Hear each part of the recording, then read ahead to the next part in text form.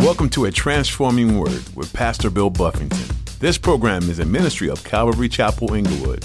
Today on A Transforming Word. Parents can be, at times, the worst hypocrite Pharisee that kids will ever see, where parents are requiring of children for them to live above the level that they're living at. Want you to live separated to the Lord. You ain't separated, Dad, Mom. I hear what you hear. I see what you watching. I listen to how you talking. I see how you behaving. You want me to live higher than you. And it kind of tears down what the Lord wants to do. God would say, I want you to be it. Live it out. Have you ever been extremely confident in something only to fall flat on your face and let yourself and others down? Even when we are our absolute best, we'll never be perfect and can't rely on ourselves to always deliver. Today, Pastor Mark wants you to know that there is someone who is perfect all the time and will never let you down. Jesus. We have a purpose that goes beyond the everyday rat race of life, and all we need to do is follow him who is perfect. Now, here's Pastor Bill in the book of Judges, chapter 13, as he begins his message, Life of Samson. You know, for you guys that are just joining us, we're making our way through the book of Judges, and each judge is a deliverer. You know, so the word judge, it's not in a judicial sense. These individuals are raised up by God to deliver Israel from their oppressors. And so each time Israel gets into trouble, the cycle goes like this. Israel will be delivered, and they'll have a season where everything is going well.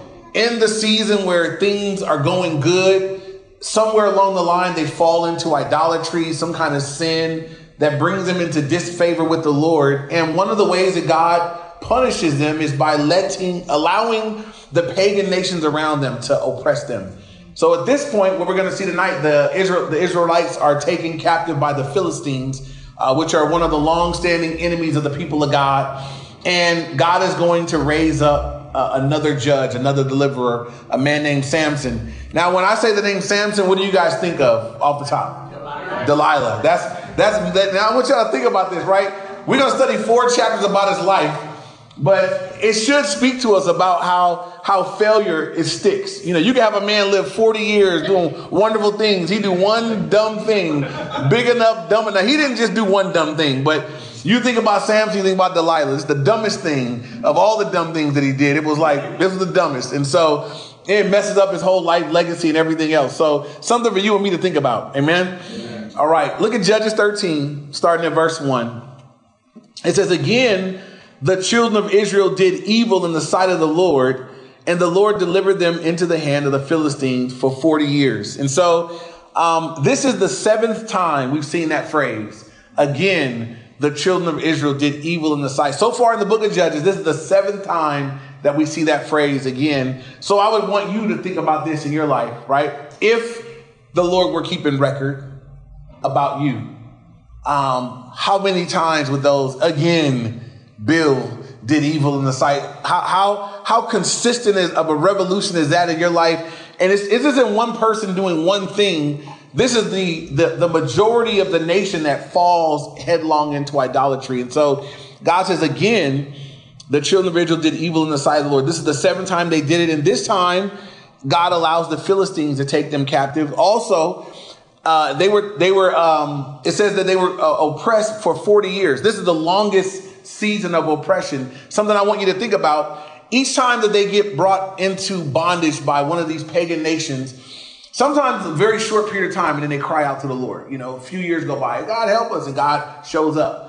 Sometimes it's a little lengthier, 18 years, 13 years. This is the longest it took them, 40 years, 40 whole years before they said, okay, fine, God help us. You know, we need you. And I want you to consider that it's happening in a nation, but it happens in individuals, that people's hearts get hardened over time. And there are people that play with God and they go back and forth so long to where some people get content living separate, living distant, living in oppression. Some people will just accept for lengthy. There are people that know better that will choose for lengths of time. I'm still just going to stay over here because I just don't want to submit. I just don't want to give my life over. I just don't want to surrender all the way.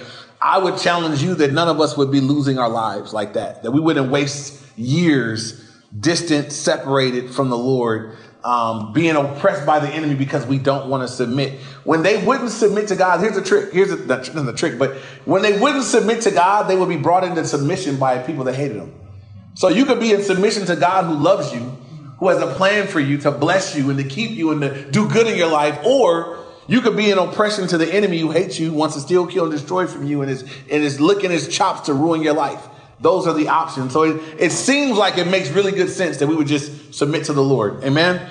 And so moving on, it says in verse 2, now there was a certain man from Zorah of the family of the Danites, whose name was Manoah, and his wife was barren and had no children.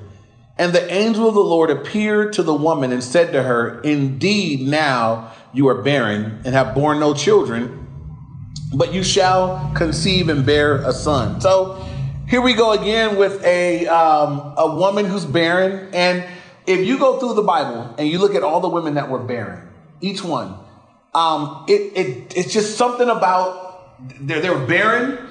There was brokenness through the barrenness. It caused them to cry out to God in a way that maybe they would not have had they not been barren. And then these kids, as these kids come about, there's a difference. There's something God intended to do. God withheld children from Hannah, but then he gave her Samuel, man of God. God withheld children from this woman and then gives her Samson. While he does some really jacked up things, he does do some great things in the scope of God's economy.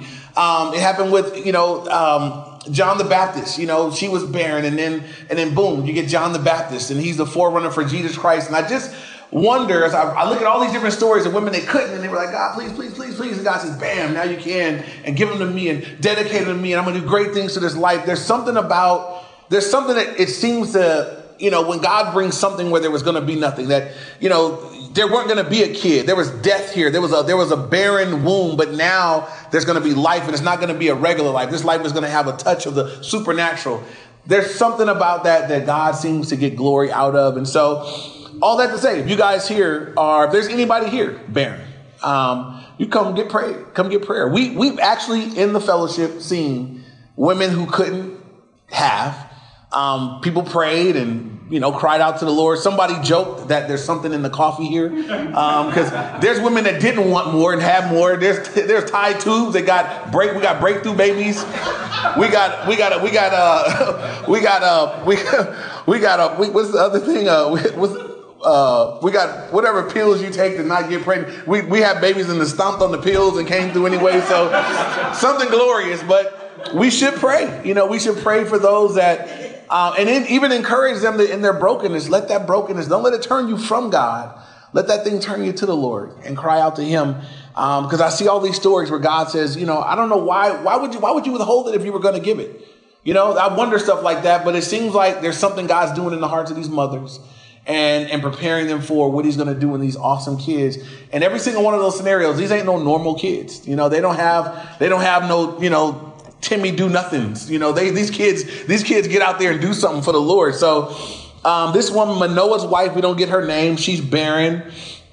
And the Lord shows up. When it says the angel of the Lord, when you see that terminology in the Old Testament, that is that's an appearance of Jesus Christ before he came through Mary, as a baby Jesus. So this is Jesus showing up on the scene. It's called a Christophany.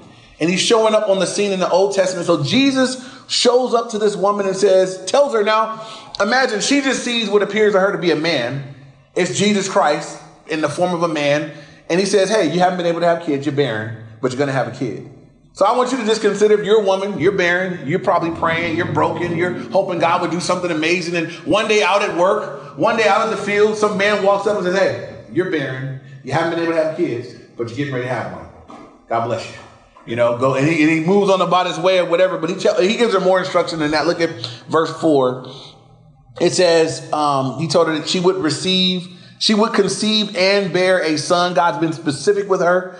Not just a kid, you're going to have a son. Then verse 4, now, therefore, please be careful not to drink wine or similar drink and not to eat anything unclean. For behold, you shall conceive and bear a son, and no razor shall come upon his head, for the child shall be a Nazarite to God from the womb, and he shall begin to deliver Israel out of the hand of the Philistines. And so a whole lot said here. First of all, God tells her, you've been barren, but you're going to have a son. You're going to have a son. You're going to be blessed. You're going to have a child. You're going to conceive. You're going to bear a son. He says, now I'm giving you some instruction. Woman, don't drink anything from the vine or no wine or similar drink. Basically, no alcoholic beverage. Don't want you to drink that or touch anything unclean. And we don't have time to really go look at it, but the vow of the Nazarite is laid out in Numbers chapter 6, verses 1 to 21. You can go read it in detail. I'll give you the summary of it. These were the rules for a person that was going to take the vow of a Nazarite. You would not cut your hair. And so your hair was, it was a symbol of the fact that you were dedicated to God. You would not cut your hair. You would not drink anything from the vine. You wouldn't even eat raisins or grapes, nothing from the vine. No chance of you being intoxicated with such a call upon your life. No wine, no strong drink, no alcoholic beverage, and you were not to touch anything dead. Those are the deals. Those are the things for your life is set apart to the Lord. And I want to consider those for a moment. First, I want to consider why God would tell the mom, since he's going to be set apart, but now I want you to be set apart. I want you to live like your son's going to be called to live. I want you to do it first. I want you to be the example first. I see something in that, right? God's telling her, look, your son's going to be set apart. And it's different. Usually when someone took a Nazarite vow, it was a person that decided on their own accord, I'm going to take the vow of the Nazarite. I'm going to separate myself to the Lord. And they usually would start by shaving their head off so that now from this point, this hair is dedicated to the Lord. My life is dedicated to the Lord. This one's interesting. God says, I'm calling him to be a Nazarite from the womb. That means from the time he comes out the womb, don't ever cut that boy's hair. Don't ever give him anything from the vine. And don't let him be around dead stuff. I got a plan for his life, and I need him to be set apart. God tells his mother, since I'm doing that in his life, while you're pregnant with him, you operate the same way. You observe the same things. And I was really meditating on that. And I believe that, and I think this pans over into parenting kids in a godly way anyway. But I believe that God calls parents to be, God would have us to be first what we're hoping that our kids would be. Everybody here with kids, you want to see your kids, hopefully, you want to see your kids love the Lord. You want to see them serving the Lord. You want to see your kids submitted to God. I believe God would say to us that are parents, so you be all that. You submit to God. You be loving the Lord. You be all those things you're hoping he or she will grow up to be. You be it for them. You want your kids to have awesome marriages one day. Will you be an awesome part of the marriage that you're in? You be what you would like to see. Be the example, be the forerunner, be the first fruits of what God's going to do in their lives. Because sometimes what happens is parents can be at times the worst hypocrite Pharisee that kids will ever see, where parents are requiring of children for them to live above the level that they're living at. I want you to live separated to the Lord. You ain't separated, Dad, Mom. I hear what you hear. I see what you watching. I listen to how you talking. I see how you behaving. You want me to live higher than you. And it kind of tears down what the Lord wants to do. God would say, I want you to be it. Live it out. Let them admire what I'm doing in you. Let them see it first in your life. So anyway, God tells her, I want you to observe these things too. I know it's for your son, but I want you to observe it. I want you to be set apart. And this is going to be reiterated later. And that's why I don't think it's a small thing. I think it's a big deal. Later on, her husband's going to ask God about something else. And God's going to say, no, never mind that. I'm taking you back. I want her to observe this. For some reason, God said, I want her to observe this thing too. Now, here's something else to consider. As God is calling her to, the vow of the Nazarite, something I would just challenge you to consider is why alcohol is off the menu for people that are set apart for the Lord. In the Old Testament, there were kings. They were told they weren't to be people that drank, the kings of Israel. Here we have those that are separated as a vow of the Nazarite said they're not to even touch it. New Testament, God raises up pastors and leaders in the church, and God says they're not to be given, not to be drunk, not to be alcoholics, not to be given over to wine or to alcohol. Here's why. There is, with regard to alcohol, right? And I have my personal things. I'm going to leave those out for tonight. But with regard to alcohol is, it has the potential to intoxicate you. Do we all agree with that? Amen. So the Bible says don't get drunk. So what a lot of people do is say, well, the Bible says don't get drunk. Don't say you can't drink. So I'm going to drink. And this was I had a lengthy discussion with a group of pastors about this. And when you look it up, God says, not to be given, don't be addicted, and not to be drunk, not to be intoxicated. What I found varies is people's version of what intoxication is. The Bible's version of intoxication is, and for you guys that used to drink, because I know none of y'all drink anymore, for y'all that used to drink, when you drink to the point where you catch a buzz, you're intoxicated. You're affected in your mind by what you consumed. You're intoxicated. Now, for most of us that used to do this, you're not drunk. I'm still functioning. I'm just a little buzz. I could take 4 more before I'm really impacted.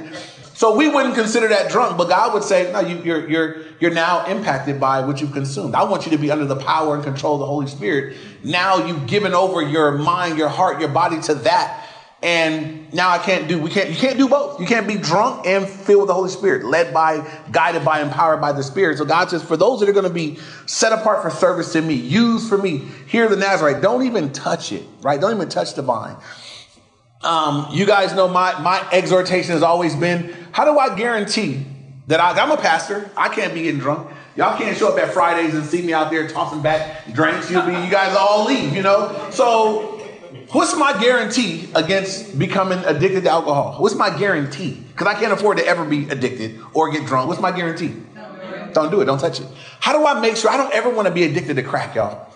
How do I make sure that I never get addicted to crack? How do I make sure that I never get back hooked on cigarettes? I used to be on them Newports pretty tough. How do I make sure that never once again in my life I never become addicted to Newports? The only guarantee is don't ever do it again. That's it. That is the guarantee. Anything else, if I say, well, you know what, I think I can handle it, I'm strong, okay. My guarantee is, and I need to be living in a guarantee. I can't play around with stuff. My guarantee is don't touch it. If I touch it, I've left a door open that maybe not. Maybe I can handle it, maybe I won't. Maybe I'll do good, maybe I won't do good. We'll see. And I'm going to just say this, and I'll move on.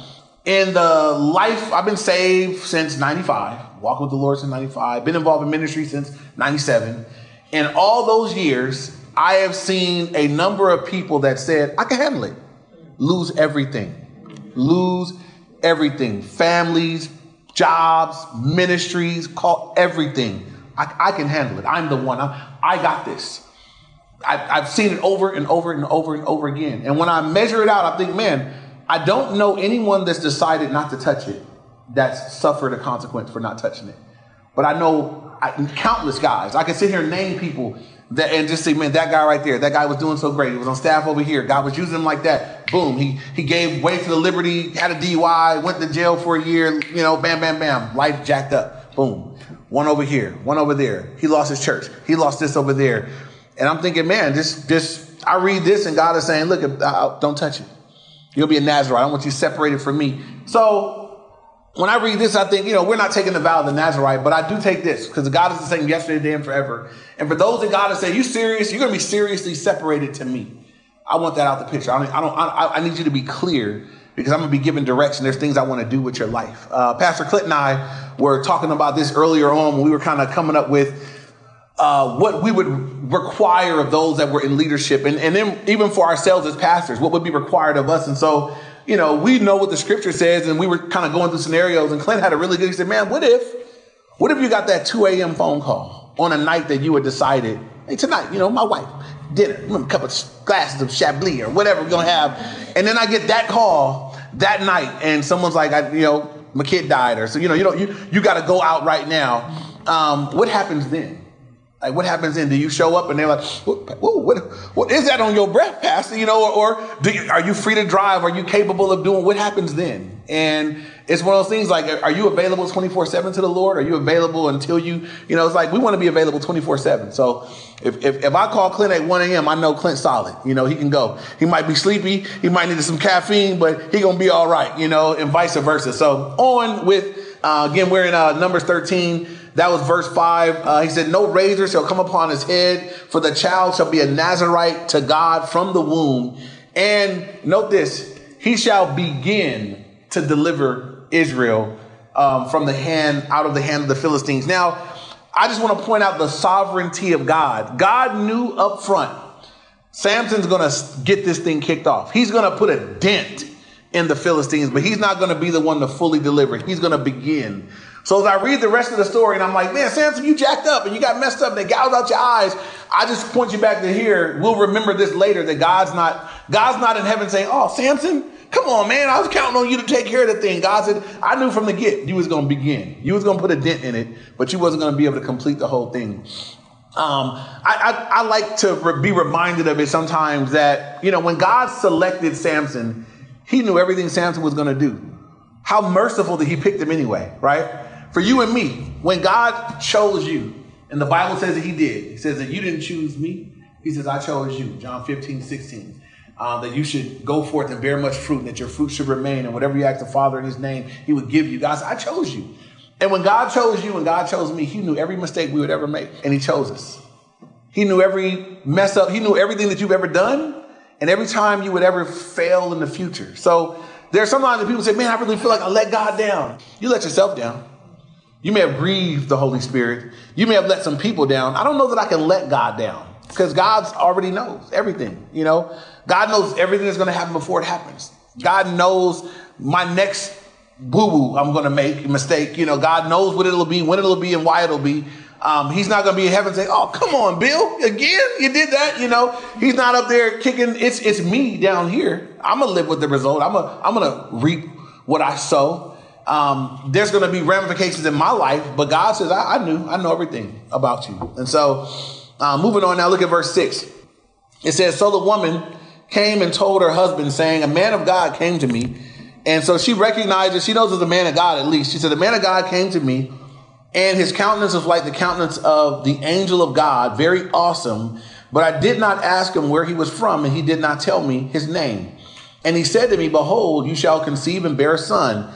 And she goes on to say what else God said to her. Now drink no wine or similar drink, nor eat anything unclean, for the child shall be a Nazirite to God from the womb to the day of his death. So she comes right away to tell her husband, I met a man that looked like the angel of God. This is what he told me. And I'm going to say why. Just a few things on barrenness in that culture at that time.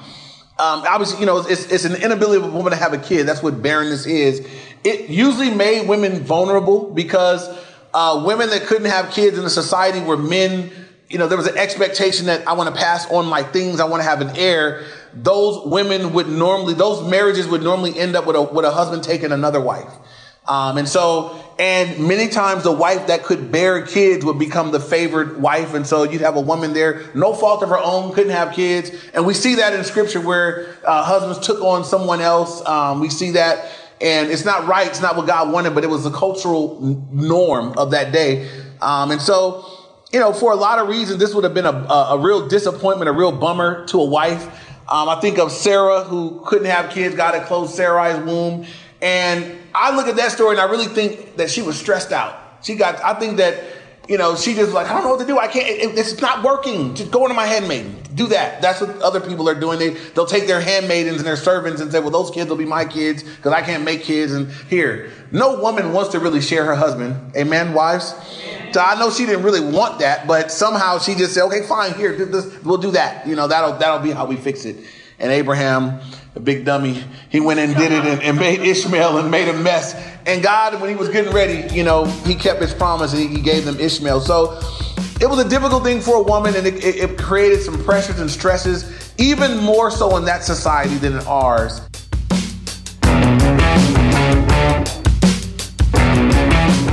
We're so glad you joined us today on A Transforming Word, where Pastor Bill has been working his way through the eventful book of Judges. In this book, you hear about men and women of valor and courage who were willing to risk their lives, but put their faith in God to the test. Gideon is just one that comes to mind, as he asked God to show him what he should do, and God showed up mightily. God delights in seeing your faith go big. Do you believe God for big things? Or do you sink into believing that it's too difficult for God? God just waiting to see you ask and trust him for things in faith. Maybe you'll have a faith story that equals some of these people in the book of Judges. A Transforming Word is a ministry out of Calvary Chapel, Inglewood. If you're in the area, we love to see you in person. We have services on Sundays at 9 and 11 a.m. and a midweek service on Wednesday evenings at 7 p.m. You can also find us online at calvaryinglewood.org. Once again, that's calvaryinglewood.org. Under the Teaching tab, you'll find links to our messages. While you're at the website, why not download the mobile app? You'll get access to all our messages so you can have them on the go. If you haven't found what you're looking for on our website, feel free to call us at 310-245-4811. That's 310-245-4811. Our time with you is up for today, but thanks for listening. We look forward to next time as we hear a transforming word.